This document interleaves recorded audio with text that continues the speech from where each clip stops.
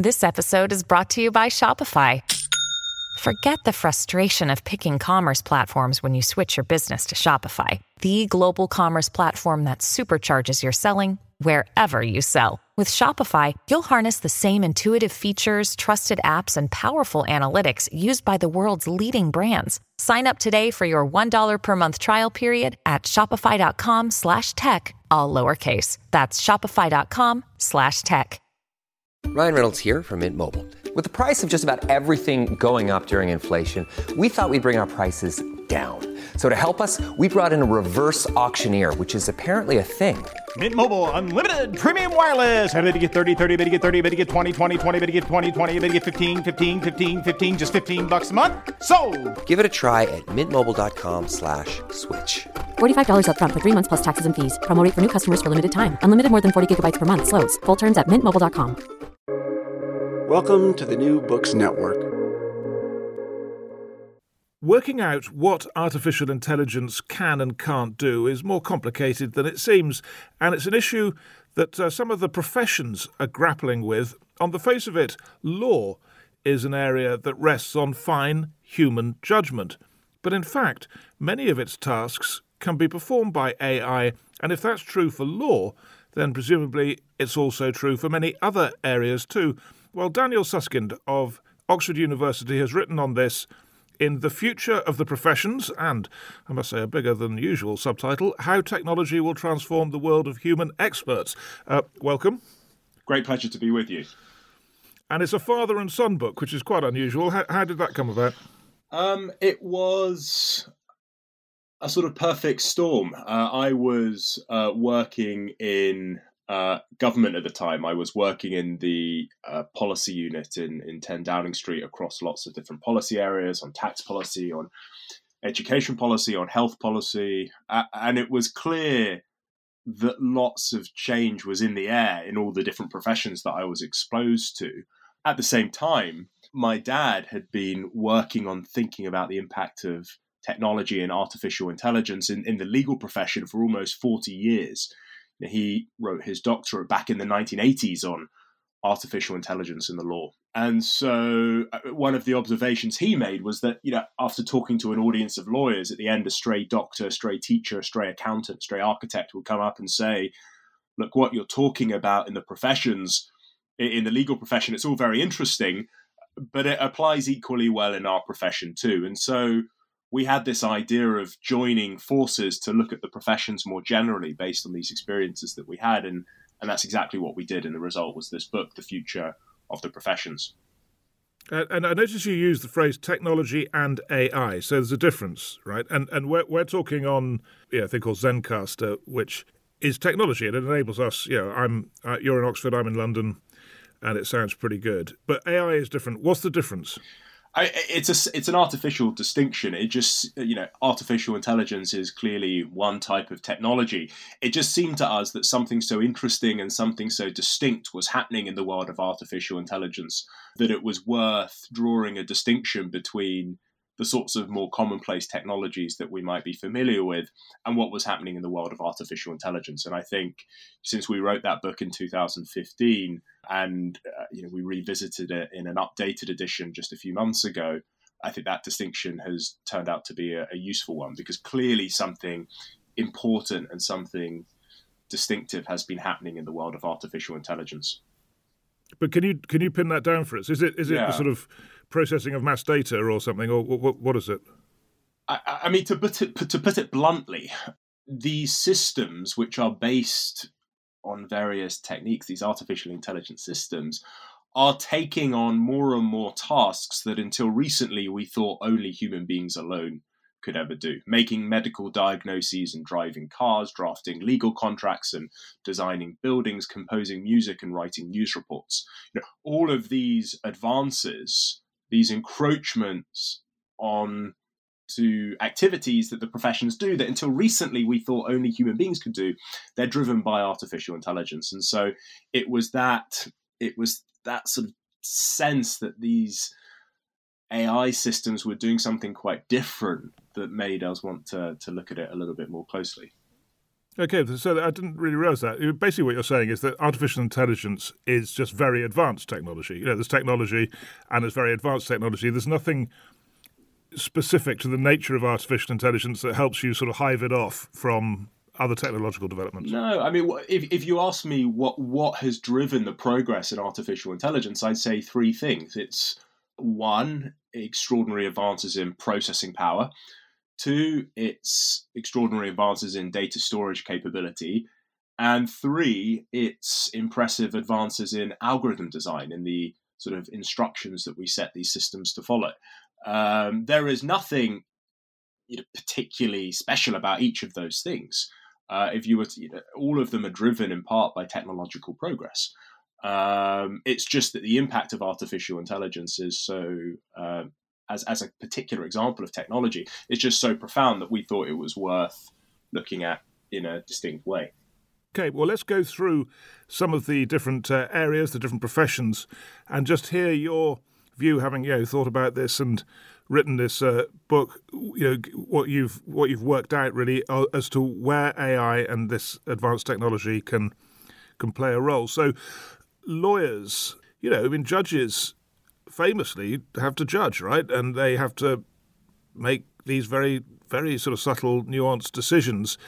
Presumably, technology can't really do that. Mm. And I think one of the things, just to sort of step back for a moment, I mean, one of the observations that we make, having spent a lot of time talking with professionals and spending time in the professions, is that professionals and sort of defenders of the professions often make what we call the sort of argument from hard cases, which is to identify a particular task or individual activity which is very hard to automate in the professions, and then to sort of reason back from that because of that, that profession is somehow immune or insulated from technological change. And you see professionals of all different stripes doing this, going to the particular activity that they do, which is very hard to automate, and then arguing that they're protected from technological change. And this is just a mistake that applies across the professions. No profession is a sort of monolithic, indivisible lump of stuff. When you look under the bonnet of any job, any professional job, even the most expert ones, what you see is a wide variety of different tasks and different activities. And so thinking from the bottom up in terms of individual tasks rather than the top down in terms of entire jobs is very helpful. And so, if you take the legal example, it's certainly true that there are some individual tasks that lawyers do, which are quite hard to see how they might be automated anytime soon. But that's not everything a lawyer does. If you look at the job of a sort of a standard lawyer, things like document review, document assembly, document retrieval, these sorts of activities make up a big part of what it means to be a lawyer, and yet they're precisely the sorts of activities where these technologies are encroaching. But, and it goes to your question before about what's so special about artificial intelligence, what we see is that these technologies are now not only taking on what economists would call the routine activities, and in law, those tasks that I just mentioned are good examples. They're also taking on the non-routine activities, the sorts of activities that until recently we would have thought were hard to automate. So, Lex Machina, for instance, it's a system that's said to be able to predict the outcome of patent disputes as accurately as many patent lawyers. Now, that is the sort of activity that's I don't think we'd call routine, and to some extent, I think it's been pretty surprising to lawyers to see how these activities can take on these systems can take on tasks that might have required, exactly as you say, faculties like judgment in the past. Yeah, that's interesting. So there are two things there. Drafting, two examples, I'm sure there are many others, but let's say a very standard legal procedure like drafting a will. You could put some inputs into it and AI would come out with a pretty workable will. It may be a lawyer needs to read it to check, but it's going to be pretty good. And then you can predict judicial decisions, really. And there are systems that do that sort of predictive activity. I think one of the interesting things that comes up in the legal profession is less the technical question of what these systems and machines can and cannot do, but more the sort of moral questions about whether or not, even if it's technically feasible, whether or not it's morally permissible. So just to give you an example, there are systems and machines at the moment that help inform parole decisions in the United States. They're already used. And, some people might feel uncomfortable about that. Others might feel more comfortable. But how would we feel, for instance, about a system that's making decisions about life sentencing, for instance? I think people would feel far more uncomfortable about that. And those are less questions about technical limits, and they're more questions about moral limits. And I think in the legal profession, it's a good example of where the moral limits on these technologies will get in our way far quicker than the technical limits do. And presumably that's partly because there will always be hard cases where a human would say, well, yeah, we've got to take that into account, some particularly unusual set of circumstances perhaps, and make this, counterintuitive judgment. Isn't that part of it? Certainly. And there are hard cases which we might think require human judgment or human reflection and creativity in resolving. But again, it's important to remember that not all cases are hard cases. If you go to a website like eBay, for instance, every year on eBay, 60 million disputes arise, 60 million disputes. And they're resolved online without any traditional lawyers using what's known as an e-mediation system. So just to put that 60 million in context, that's 40 times the number of civil claims that are filed in the entire English and Welsh justice system. It's 3 times the number of lawsuits filed in the entire US legal system. They're resolved on this one website without any traditional lawyers. A lot of legal disputes are not of the hard, obscure type. They're relatively routine. And at the moment, if we're honest and frank with ourselves, the legal profession does not do enough in providing people knowledge about their legal entitlements and support in resolving them. And so one of the hopes is that these sorts of technologies in the legal profession might provide more access to justice. It was the main one of the most important motivations in writing this book, The Future of the Professions. It was actually, when we started looking at it, less about what it meant for the future of lawyers and the future of legal practice, and far more about what it meant for customers and clients of traditional legal providers. Our motivation was based on a sense that the legal profession wasn't doing a good enough job as it traditionally stood, and we were interested in how we could use technologies to do things quite differently. It's quite amazing what you just said about eBay. And in that, was it 40 million? And 60 million. 60 million. And out of that 60 million, I mean, are there some cases that are so hard that eventually it has to go to a human to be resolved? Yeah. So if I remember correctly, of the 60 million, I think 52 million are resolved without any human interaction or any sort of human intermediation at all. And then the remaining 8 million require some kind of human mediation. But what's quite interesting is that those human beings who are involved in that mediation are not traditional lawyers. They're different types of people. And this is another argument of the book, which is that technology doesn't just simply destroy work. Often what it does is it changes the tasks and activities involved in solving problems. And as a result, just quite different types of people with different types of skills and capabilities are required to do that work. In this case, people that don't necessarily look a lot like traditional lawyers. So we've talked about the legal profession, AI and advanced technology in the medical profession. What happens? What's happening there? I think one of the most interesting pieces of progress is in medical diagnostics. There are systems. A system was recently developed at Stanford that if you give it a photo of a freckle, it can tell you as accurately as leading dermatologists whether or not that freckle is cancerous.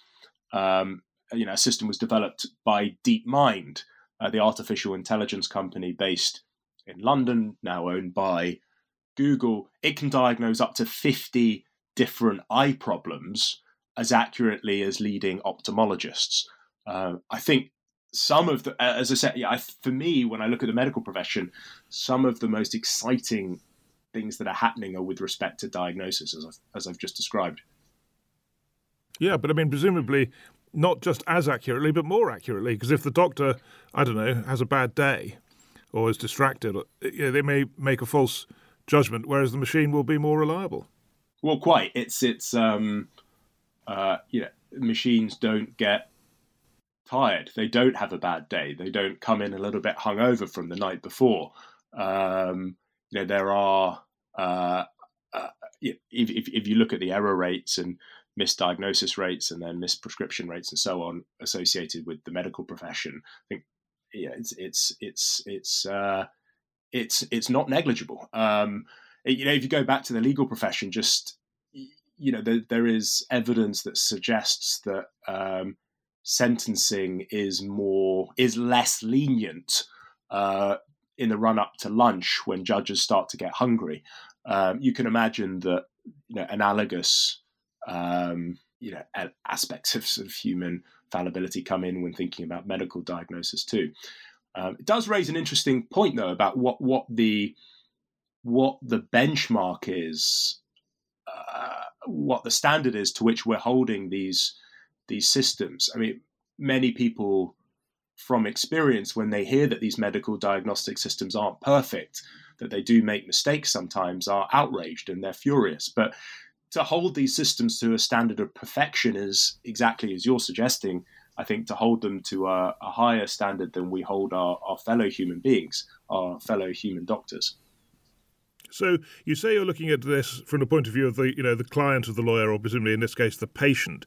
And I can imagine that many patients would actually, if they were told a machine is that reliable, would prefer have the machine do it because they think, well, there's no chance of the doctor getting it wrong because they're having a bad day. But there will be other aspects of medical practice where they will want to see a doctor rather than a machine. Have you sort of worked out where that distinction lies? Yeah, I think that's right. I think in many cases in the professions, I don't want to say things like the personal touch or empathy are unimportant. I don't think they're unimportant at all. But I think in many cases they are overrated in the professions. I was once talking to a group of accountants, and a particularly boisterous accountant stood up and said, "Look, Daniel, you don't understand. My clients come to me because they want the personal touch. They want me to look them in the eye.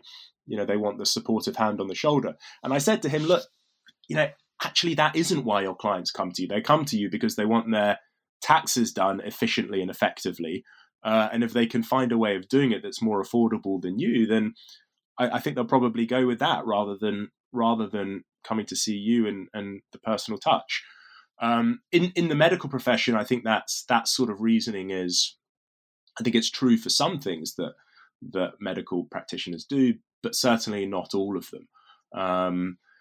That said, I mean, what's quite interesting is that it's not obvious necessarily that the doctor themselves needs to be the person who's providing that sort of empathetic personal touch.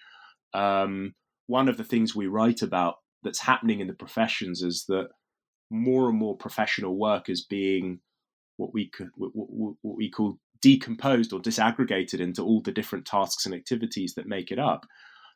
So you can imagine that one day in the future, you go to a hospital, a GP surgery, whatever it might be, and you are met by a nurse practitioner who, with one of these diagnostic systems, is able to provide the sort of expert insight that might have required a doctor in the past, but is also able to offer the sort of empathetic support that, if we're honest with ourselves, actually quite a lot of domain experts, subject matter experts, doctors being one of them, the sort of empathetic support that actually a lot of doctors lack.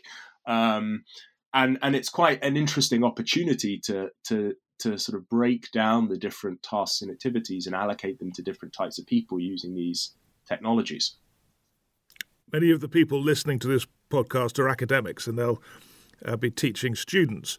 And I think may share the experience I've had that Zoom teaching is not great, and it doesn't really work quite as well. I mean, I presume there'd be a large cheer if you could work out some AI that would mark essays reliably. But what can you do in teaching? So I think, and your observation, I think, is a really important one. I think one of the, over the last few years, we've been forced to use technology in education because of the pandemic. And I think one way to think about the pandemic is that it's been a sort of massive, unplanned, unwanted, but entirely inescapable pilot scheme in the use of technology in the workplace, and particularly in education. And I suppose the point I'd make is that, as with any pilot scheme, we ought to be trying to gather as much data and evidence as we can on what has and what has not worked well. And this is true for education too. I think there's a lot of anecdote and intuition floating about what has and what has not worked well, and I think it would be interesting to interrogate that a little bit more closely. For me, I think one of the most interesting uses of technology in education is actually less about remote learning, which isn't particularly radical. It's simply doing what we've always done, but just at a technologically supported distance. What interests me far more is how we can use technology to personalize the learning experience. There's a piece of evidence from the educational literature known as the 2 sigma problem, which is that any student who receives one-to-one tuition from a human teacher will tend to outperform 98% of their classmates in a traditional classroom setting. In other words, one-to-one tuition tends to lead to a 2 standard deviation or a 2 sigma improvement in educational outcomes. The problem, of course, the reason it's 2 sigma problem is that one-to-one tuition is not a affordable educational strategy at scale. And so one of the exciting possibilities offered by technology is that we can sort of replicate some of the features of that one-to-one tuition at far lower cost with what are known as personalized learning systems that tailor what is taught, how it's taught, the pace at which it's taught, and so on, to the particular needs and strengths and weaknesses of any given student. And there are various systems being built in that spirit at the moment, and for me, that's one of the more exciting dimensions of technology in education. Another area in which I've had some involvement, journalism. I mean, I remember seeing about, I don't know, is it 5, maybe longer, 5 years ago, 100-word sports report on a football match, let's say, and it was, very impressive. I mean, it read very well, and it gave the basic facts of that story. But having seen that, I thought, oh gosh, we may all be out of work soon. It hasn't really developed beyond that, has it? It's interesting. You're right. I mean, so I remember as well, Associated Press began to use algorithms to computerize the production of earnings reports. And using those algorithms, I think they produced about 15 times as many earnings reports as when they relied upon traditional financial journalists alone. I think quite a lot of this stuff is happening. It's just happening in the background. So if you go onto a website like Bloomberg.com today for your financial news, I think about a third of the content on there is now generated by an automated system rather than written by a human journalist. It's just not celebrated. It's just not, we just take it as part of the furniture, the sort of technological furniture. So I think some of these things are happening in the background. I think some of the developments that we've seen, we're talking in the week where there's been a lot of excitement about GPT Chat, which is the system that has been developed by OpenAI, an artificial intelligence company based in the States. If you have a look at, the way it works for those who haven't had a chance to take a look is that you give it a prompt in English, and it will generate text, it will generate images, and so on. But you can ask it to, for instance, write an article on X in the style of this particular author or this particular atmosphere or whatever it might be. And I mean, some of the content that it's generating is really quite remarkable. So if we go back to what we were talking about before, that until now we're sort of used to the idea that technology takes on routine activities in journalism. That might be producing earnings reports or writing sports reports and so on. What we see with something like GPT chat are technologies taking on non-routine activities as well, writing, composing text that is interesting and funny and creative, and certainly the sort of thing that is sufficient to rival the journalistic talents of human beings. Yeah. So let's just run through some others. Accountants. Well, I mean, presumably, number crunching is something AI is brilliant at. I think that's true. I mean, these systems rely upon lots of data, and if there's something that accountants do, it's handling lots of data. People talk about the traditional way in which we do an audit, for example. Far too many financial transactions to review them all. So you take a small sample, you've got methods for trying to ensure that sample's representative, and then you extrapolate and you draw broader conclusions about the general health of a company based on that narrow snapshot. We're seeing changes to that. We're seeing companies trying not to take little snapshots and extrapolating, but instead trying to run algorithms through entire bodies of transactions, entire populations of transactions, hunting for irregularities and inconsistencies in that way. We're also seeing a move towards continuous auditing. Again, quite interesting, rather than taking snapshots at particular discrete intervals through the year, perhaps a quarter, perhaps every half year, perhaps annually. Instead, we're seeing algorithms that run through data continually, looking, continuously monitoring for irregularities and inconsistencies. So I think there's lots of interesting innovation to happen there as well. Architecture. Tell us about the Hamburg Concert Hall.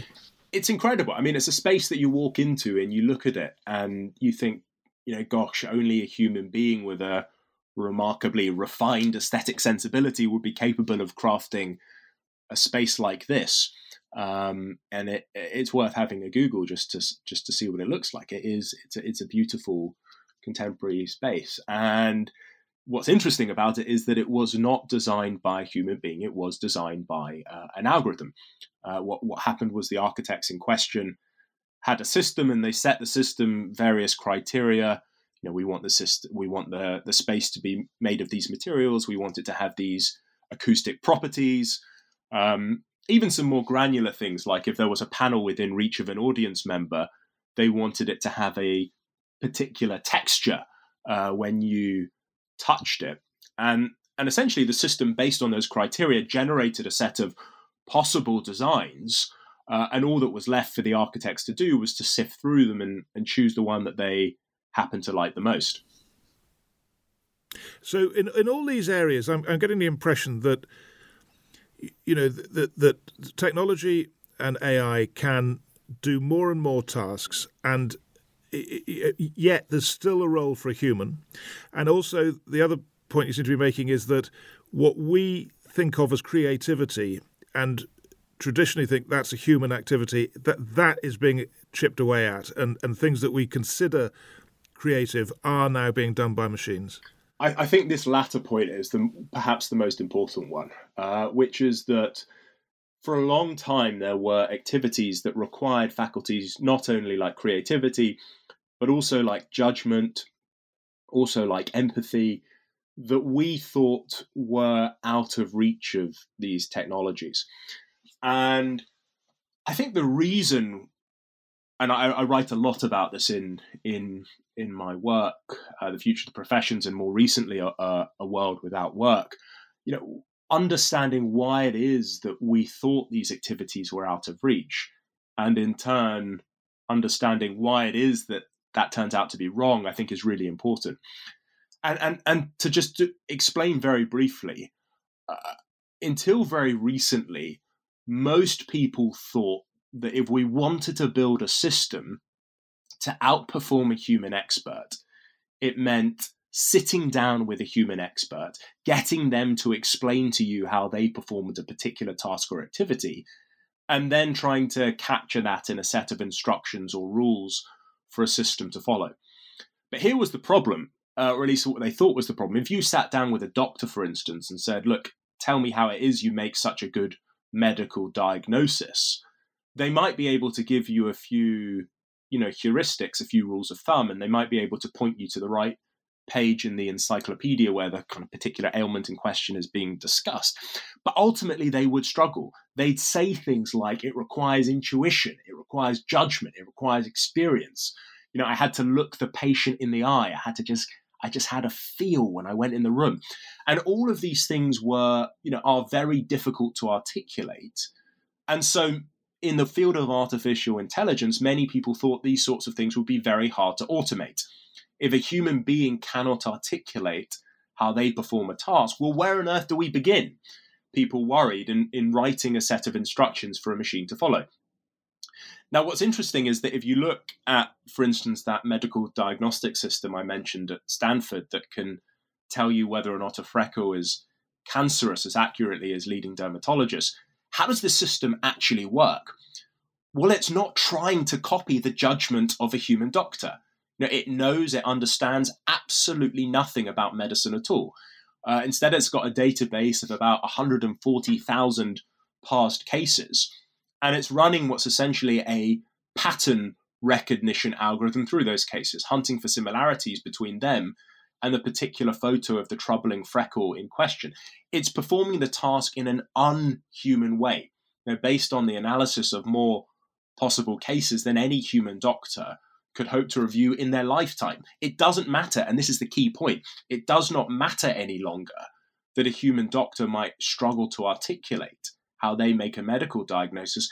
The system is able to perform the task in a fundamentally different way.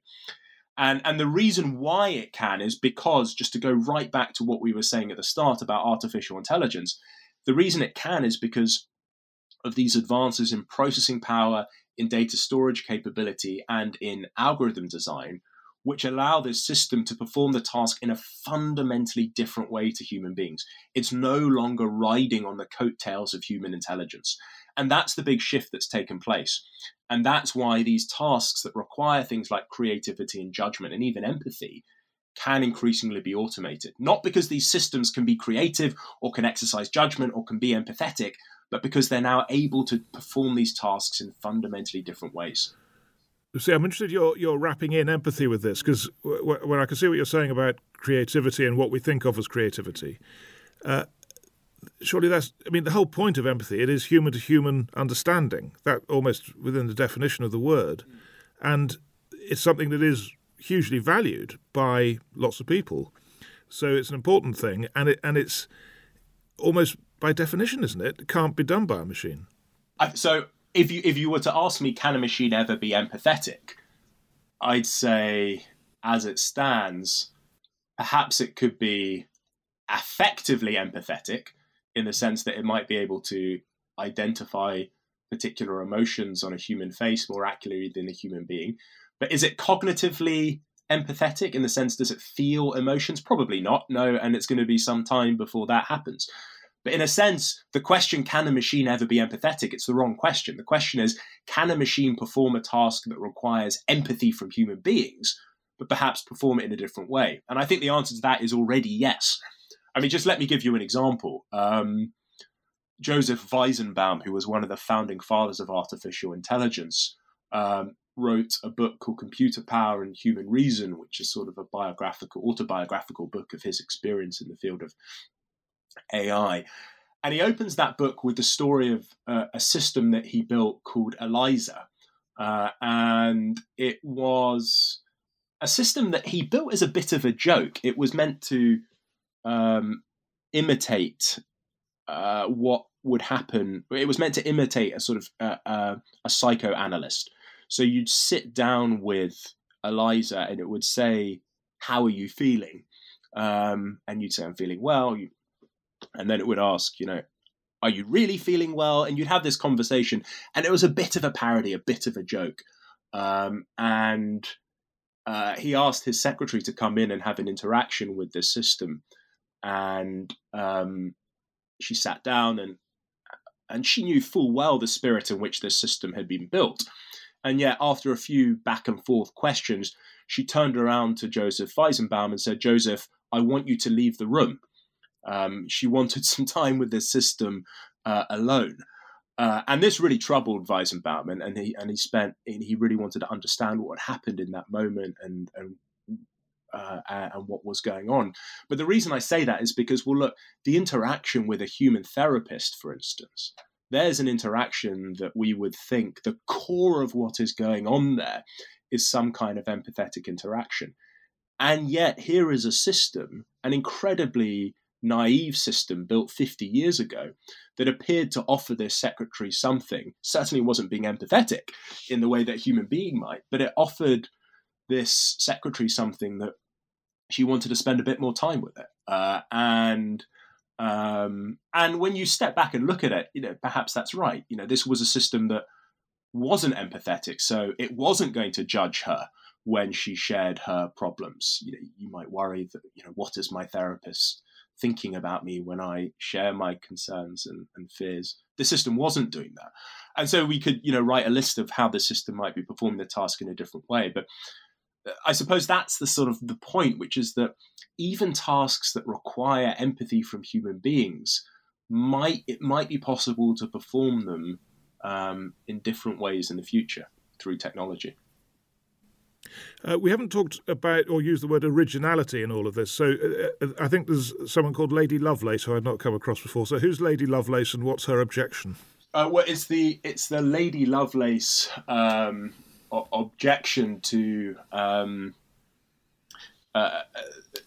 the issue of originality comes up when we're thinking about the faculty of creativity. The question I always ask, given that these technologies are now able to perform tasks in different ways, is not can a machine exercise a particular human faculty, but instead it's to what problem is that faculty the solution, and might these systems be able to solve that problem in different ways? So creativity, the faculty of creativity, to what problem is creativity the solution?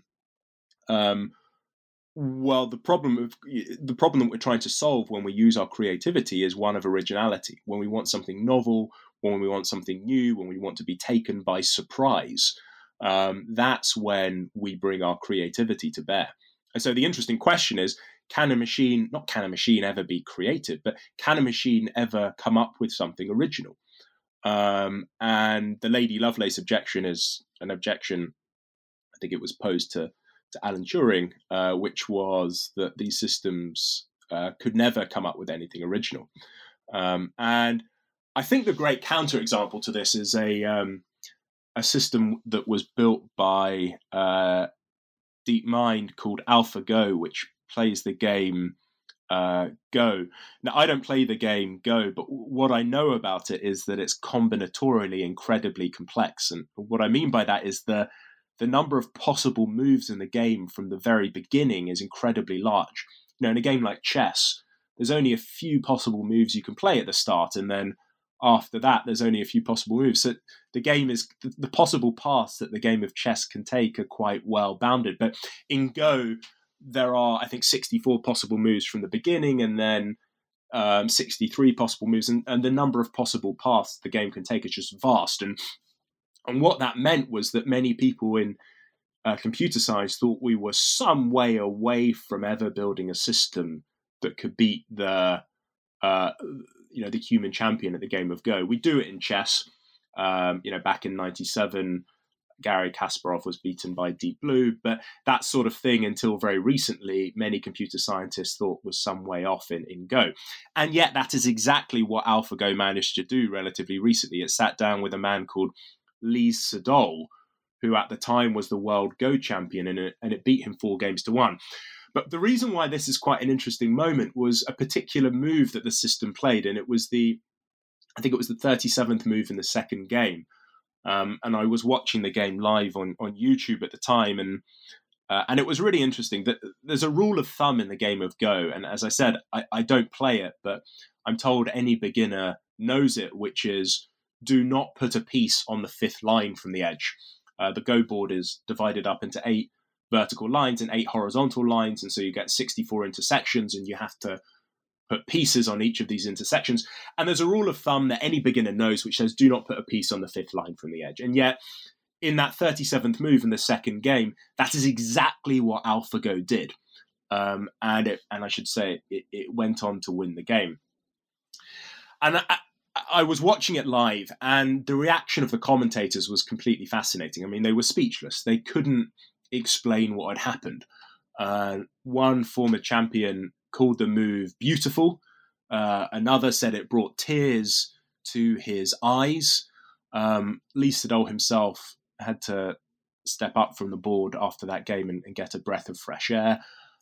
He was so taken aback by it. Why do I say all of this? Well, because it was the sort of move that if we had seen a human being play it, we would have said, gosh, isn't that creative? But it just feels wrong to call what that system did creative. It wasn't exercising creativity, but it was doing something very original. It was solving this problem of originality in a very different way. But I'm sure you've been asked this before and thought about this, but I mean, that just seems to be doing maths better than the human. But that's not the same, is it, as, let's say, the discovery of the double helix, Crick and Watson, which was, I think, came to one of them in a dream when they suddenly saw this shape emerge, and there's a brilliant piece of original research. Or another area, artistic originality and coming up with a new kind of art that breaks through barriers, a Picasso moment or whatever. So have you drawn a distinction between different kinds of creativity and originality, some of which will remain with humans and some of which won't? Yes, I think that's.